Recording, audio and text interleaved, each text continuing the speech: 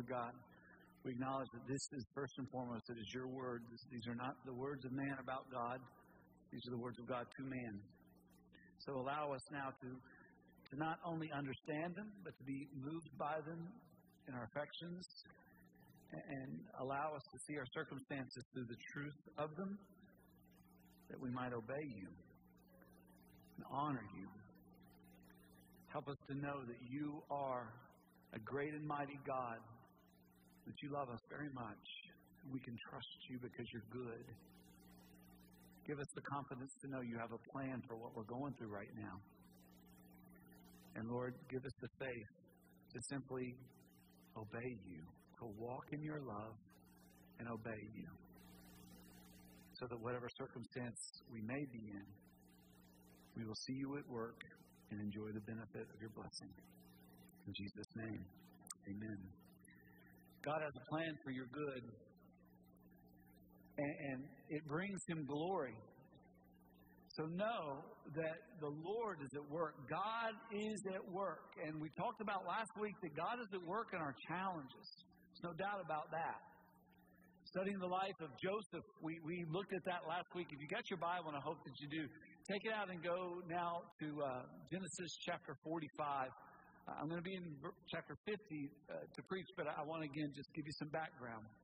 We saw, beginning in chapter 37 last week, that Joseph was a bit of a spoiled child, which led to the hatred of his brothers who sold him into slavery. And it caused many challenges in his life. Not only did Potiphar's wife create injustice, but he was placed in this pit, and it was just unfair. Life was very unfair for Joseph.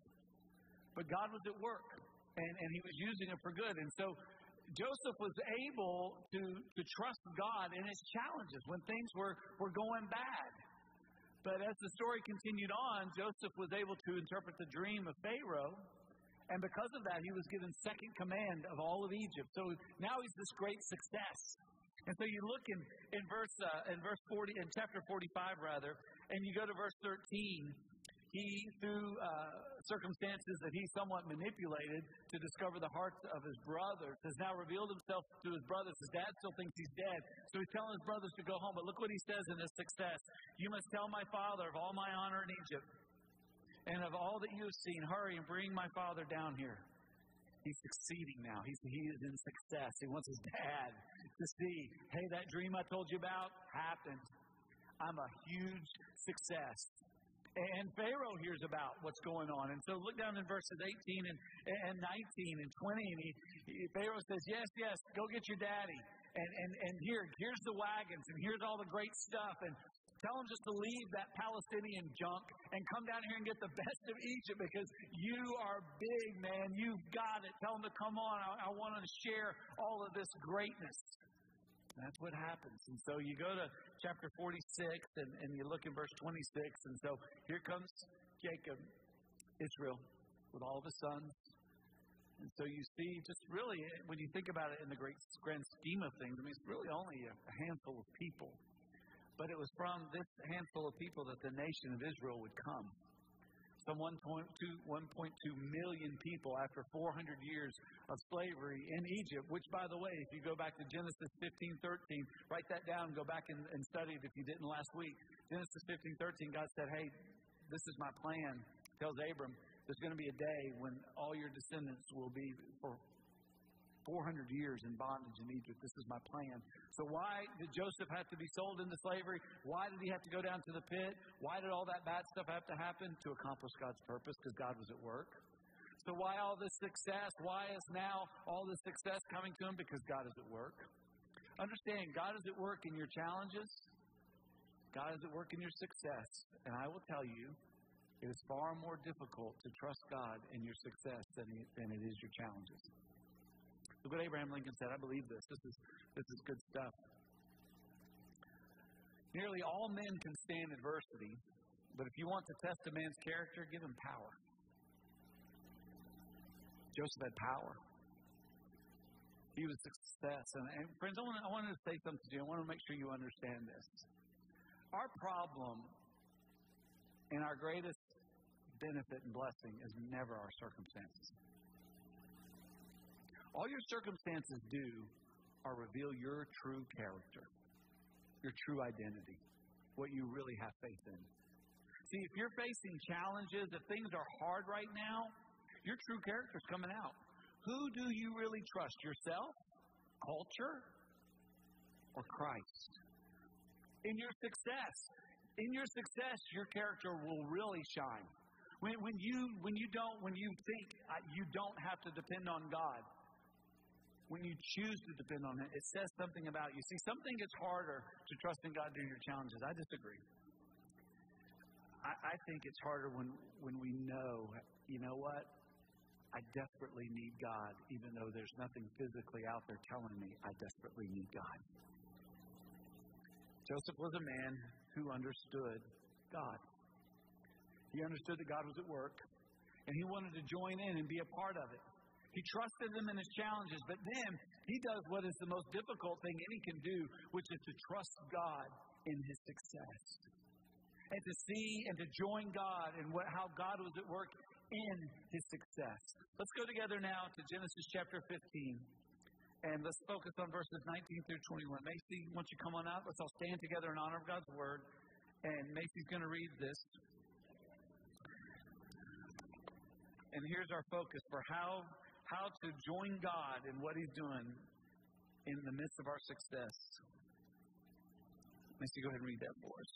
But Joseph said to them, "Do not fear, for am I in the place of God? As for you, you meant evil against me, but God meant it for good, to bring it about that many people should be kept alive, as they are today. So do not fear. I will provide for you and your little ones." Thus he comforted them and spoke kindly to them. The word of God. Thanks be to God. Well done, Macy. If you guys would go ahead and be seated. I can imagine how painful that was for Joseph to have to deal with that, right? That little section. See, at this point, he's already been showing his kindness to his brothers 20 years. 20 years, almost. And now that his father has died, his brothers are thinking, okay, so now the real Joseph's going to come out. Now Joseph's going to do, and I'm imagining what they're thinking is, now Joseph's going to do what I would have done. Now that Dad is dead, he's going to do to us what we did to him. I can imagine the heartbreak in Joseph when he said, "Guys, no, in my success, I want to join God. God is at work in this." Friends, be very careful of your success because it can destroy you.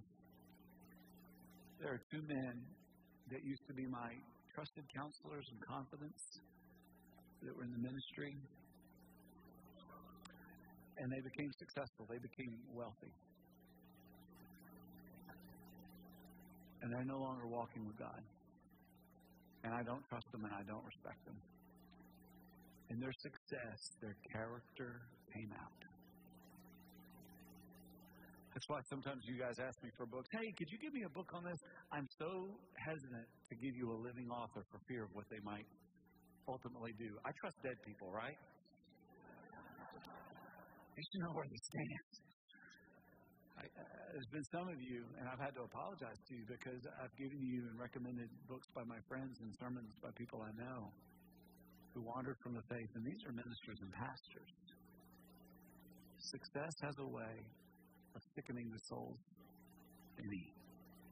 I have to be so careful. And I know what we all think. We think we can handle it. We think, oh, we're not like them. You know, we're not like the mayor of Nashville. If I was the mayor of Nashville, I wouldn't have done something that stupid. I wouldn't have lost my career over that, sure. You know, here's a person who is intelligent. And just threw it all away. Respected, well appreciated. Over what? What you may not know, which was interesting to me about Megan Barry, is that she was a former ethics and compliance officer for Metro government. The first executive order she signed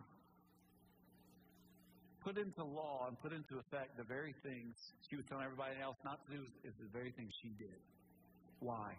Because when you become successful, you get this idea that maybe the rules don't apply to you anymore. all of a sudden you get to make choices other people don't have to. You can do things that other people aren't supposed to do. You can choose what you want. It doesn't really matter what God says. It really doesn't matter because you're successful. Think about lottery winners. There's a guy, he actually makes his living consulting. His name is Don McNay. Look what he says about lottery winners. So many of them wind up unhappy or wind up broke. People have had terrible things happen. People commit suicide. People run through their money. They go through divorce, or people die. It's just upheaval that they're not ready for. It's the curse of the lottery because it made their lives worse instead of improving them. That's what success many times does. So many successful people get divorced. So many successful people take their lives. So many successful people destroy all that is good because they don't have the character to sustain the blessing of the success. There's a guy, his name is John Whitaker. He won $315 million in the lottery. You think that fixed his life? Look what he said. I wish we'd torn that ticket up. I just don't like Jack Whitaker. I don't like the hard heart I've got. I don't like what I've become. You think money's going to fix your problem? You think change of circumstance is going to fix you? You think power? You think possessions? What about popularity? How many of you guys remember the TV show John and Kate Plus 8? How many of you guys watched that? And here they are now, broken. All that popularity. Here's what the husband had to say, John. Yes, the kids got to travel the world, and yes, they got these fabulous things, and yes, they have trust funds, and yes, they're taken care of it educationally. Great, but developmentally, they have problems. Now, what about you? How would you handle that kind of power? How would you handle those kinds of possessions? How would you handle that kind of popularity? You sitting here right now, listen to me. You're very successful. I don't feel successful. You are. I have dear friends that are in Africa right now. They woke up this morning and they had to go and do some work to get enough to buy breakfast for their family. And they're probably working right now to get something for lunch, and they're probably going to have to do some work this afternoon to get enough money to buy food for their dinner tonight. We're rich, friends, every single one of us. The poorest in America is amongst the richest in the world today. Now, what are you doing with your success? How can you join God in His work and your success? Because God is at work. How can you turn this into a blessing rather than to something that's going to destroy your marriage, destroy your soul, destroy your relationships, and cause harm to other people? Joseph shows us how we see it right here in this text. There's some things you got to believe, all right? And I want to share those with you. And they're right here in verses 19 through 21 in Genesis chapter 50. So let's learn these together and let's be blessed by them. The first thing you got to do is this. You got to believe. You got to believe that God places people for His kingdom purpose. You got to believe that. Joseph knew his place. Look in verse 19. Look what it says. But Joseph said to them, "Do not fear, for am I in the place of God?" Joseph, I appreciate the honesty here, an honesty that many people, and I've seen in the world, sometimes in myself, don't have. Because there's some people, when you ask them, how is it that you've gained your success? They'll say, "Oh, I worked hard and I got an education and I." Joseph said, "I'm not in the place of God. I'm in the place God put me." Because Joseph was honest, he would say, "Yeah, I didn't plan for y'all to throw me into slavery, and I didn't plan for Potiphar's wife to arrest me, and I didn't plan to end up in jail, and I sure didn't plan to be able to interpret Pharaoh's dream. God put me here." But there are many of us who say, "Oh, no, all my success is because of me and how smart I am." Really, did you choose your family? Wow. I definitely want to meet you. I've never met anybody who got to choose the people they were born to or that raised them. How did you get that education? How did you get to live in this country? How did you get that job? How did you get the know-how? You created that? Wow, I'd like to hear more about that. Is the sarcasm thick enough for you yet? Friends, you are where you are by the grace of God. Know your place And it will give you great freedom to be able to say, why am I here? Why do I have these blessings? Because God is good. And because He has a purpose for you. Think about where you are in life right now. Do you understand that God has a kingdom purpose for where you are right now? Or are you so caught up in yourself that all you care about is your small K kingdom purpose? The Lord has so much more for you. And if you will join Him, you will find such a great blessing. Not only will you be free from the negative effects of what success and what challenges can bring, but they will actually become the very blessings that God uses in your life. You got to know your place. Second thing, write it down. You got to believe that God provides resources for His kingdom purpose. Resources. The first and greatest resource that God has given to us is the gospel of Jesus Christ. Friends, as you face trials of many kinds in your challenges, in your success, we call those things brokenness. Remember where those come from. Remember where the brokenness comes from. And when you're talking to people, when you're counseling people, listen, if you're walking with God, there are going to be times when people are going to come and say, hey, I want to talk to you. How do you do this? Or when you're facing challenges in your success or when things are going hard, when there is brokenness, remember where that comes from. You know, we talk about the three circles, but so many times I think we miss the real point here. What causes our brokenness is sin. Our brokenness and our problems are not because of our circumstances. Let me say this again. Your circumstances, whether they are very, very difficult or are very, very successful, all they are doing is revealing your character, your identity, who you really are. Your circumstances don't make you. They define you. They enable you to be defined. They enable you to reveal who you really are. And so whether things are going great or whether things are extremely difficult, what you can always know is that there's going to be brokenness. There's always going to be difficulty in relations, difficulty in decision making. There will always be things. Where does that come from? The hard issue of sin. So what will set us free? Repenting of self-dependence. Turning away from trusting in self and instead believing in the gospel, in the fact that Jesus Christ has come to give you new life. And if you will repent and believe, He will allow you to recover and pursue His design for your life. Is it going to be easy? No, it takes faith. You have to trust His love, and when you do, you will love Him. And if you love Him, you will obey Him. And that obedience will be seen in your use of resources. See, Joseph understood why God had provided these resources, that there was a kingdom purpose. Look in verse 20. As for you, you meant evil against me, but God meant it for good, to bring it about that many people should be kept alive as they are today. So do not fear. I will provide for you and your little ones. What's he saying? I am where I am. I am in this place because of God. And these resources that I have them for God's kingdom purpose. Is that the way you look at your resources? You have three crucial resources that you're going to be primarily accountable to God for. Write these three words down. You've been given time, money, and energy. That heartbeat you just had, that one's about to come, grace. That breath you're about to take in right now, don't you hate it when people say that? Because it always makes me go, it's a breath? Am I breathing? God did that. So this resource of time, of money, of energy, how are you using it? Is it first and foremost about God? Is it first and foremost about you?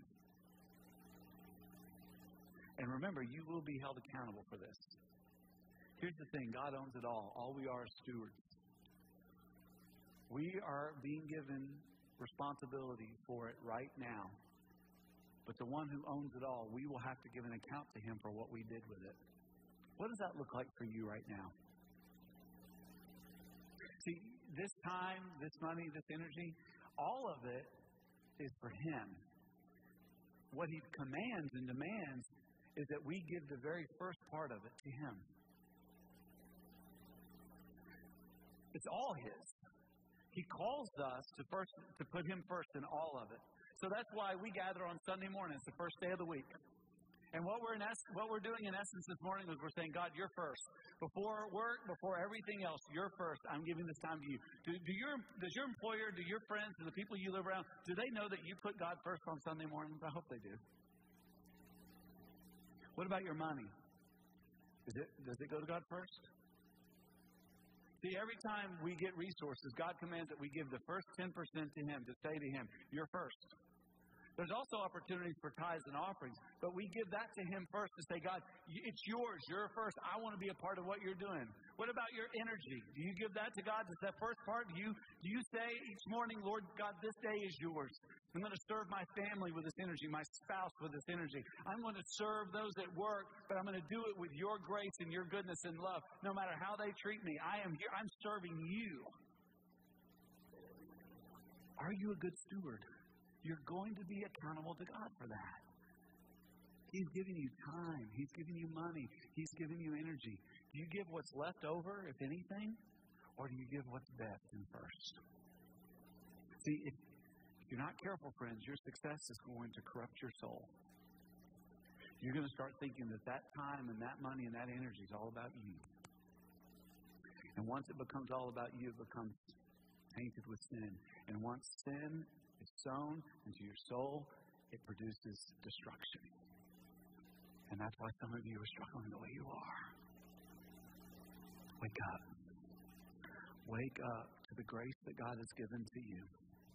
And understand that where you are, your place, is because of God's kingdom purpose. Your resources are for God's kingdom purpose. And the last thing, you've got to believe. Write it down. You got to believe that God produces grace for His kingdom purpose. I just pictured Joseph with tears in his eyes when he's talking to his brothers in verse 21. That last part especially. Look what it says. Thus he comforted them and spoke kindly to them. What did he do? He showed grace. It would have been so easy once his dad died. Say, okay, guys, remember what you did to me? Remember how you sold me in slavery? Remember how you left me for dead? Okay, now I'm going to do it to you. And that would have been so easy. But you know what? It would have been completely contrary to the purpose of God. The Lord had determined there would be 12 tribes from whom the nation would be made. And if you notice, going back, and I hope you read Genesis 37 through 50 like I encourage you. If you read chapter 38, you're thinking, what in the world is this whole Judah junk about? Well, if you remember, that crummy individual becomes the great-great-great-great-great-great-granddaddy of Jesus. God does not give us what we deserve. He gives us grace. Guess what He expects us to give to other people? The very thing He's given to us.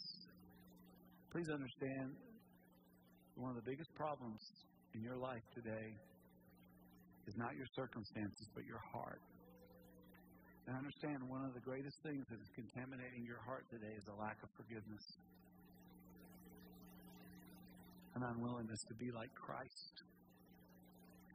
Joseph was like Jesus.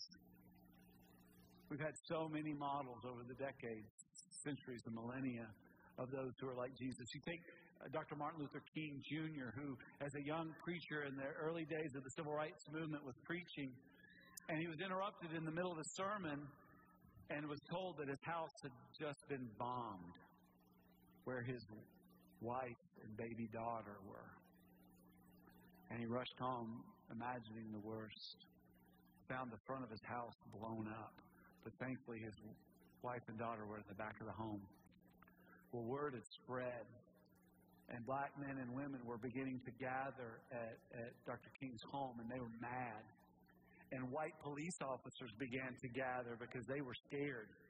and there was a little bit of pushing, and a bottle was thrown, and a white officer hit a black man, and there was about to be an absolute mob scene with death and all kinds of suffering pain. And the chief of police, who just 2 weeks earlier in the paper had reported his support for a white supremacist group and an oppression of black people, came to Dr. Martin Luther King and said, please do something before there's a massacre. Dr. Martin Luther King got on his porch. He said, don't do anything panicky. Don't get your weapons. He who lives by the sword shall perish by the sword. The crowd grew still. He said, we must love our white brothers no matter what they do to us. We must make them know that we love them. Jesus still cries out in words that echo across the centuries, love your enemies, bless them that curse you, pray for them that despitefully use you. This is what Joseph did, because this is what Jesus did. Think about how much Joseph was like Jesus. He was sold into slavery. When Jesus was sold by Judas, it was 30 pieces of silver. That was the common price for a common slave. He was abandoned by his brothers, just as Jesus was. He was left for dead. He became dead to his Father. And don't forget that Jesus, dying on the cross, cried out, my God, why have you forsaken me? In that moment, he who knew no sin became sin that we might become the righteousness of God. Because in that moment, he was dead to his Father. Don't forget, just as Joseph had to go to a long distance to get to the place where God's salvation could be revealed, Jesus had to leave heaven to come to this dirty world so far away that we might be redeemed. And don't forget, just as Joseph had to come out of that pit, so Jesus Christ came out of that grave to be alive, that we might be saved. Friends, where you are is by the grace of God. The resources you have are by the grace of God. It is by the grace of God you are saved. Are you willing to acknowledge that? Are you willing to say, Lord, I believe that, and I'm grateful to the depths of my heart. And so in my circumstance, I want to join you in your work. Friends, I'm telling you, you are all successful. And if you will not turn to God, and if you will not join God in what he's doing, because God is at work, your success will be your destruction. Now, some of you are not followers of Jesus. And I want you to understand the danger that you're in, not only in death, but in this life. Friends, please turn to Jesus right now. If you do not, you're going to wreck your soul, your friendships, your marriage, your children. Anything and everything that comes in contact with you is going to be contaminated with sin. Please, for your sake and the sake of those you care about, give your life to Jesus Christ today. Many of you are disciples of Jesus, but he's not first in your life. Why? Why is your time and your money and your energy being withheld from him? Do you really think that you know better than God? Trust him and put him first for your soul's sake. And what about your own heart? Is there anyone you need to forgive? Do you need restoration in a relationship?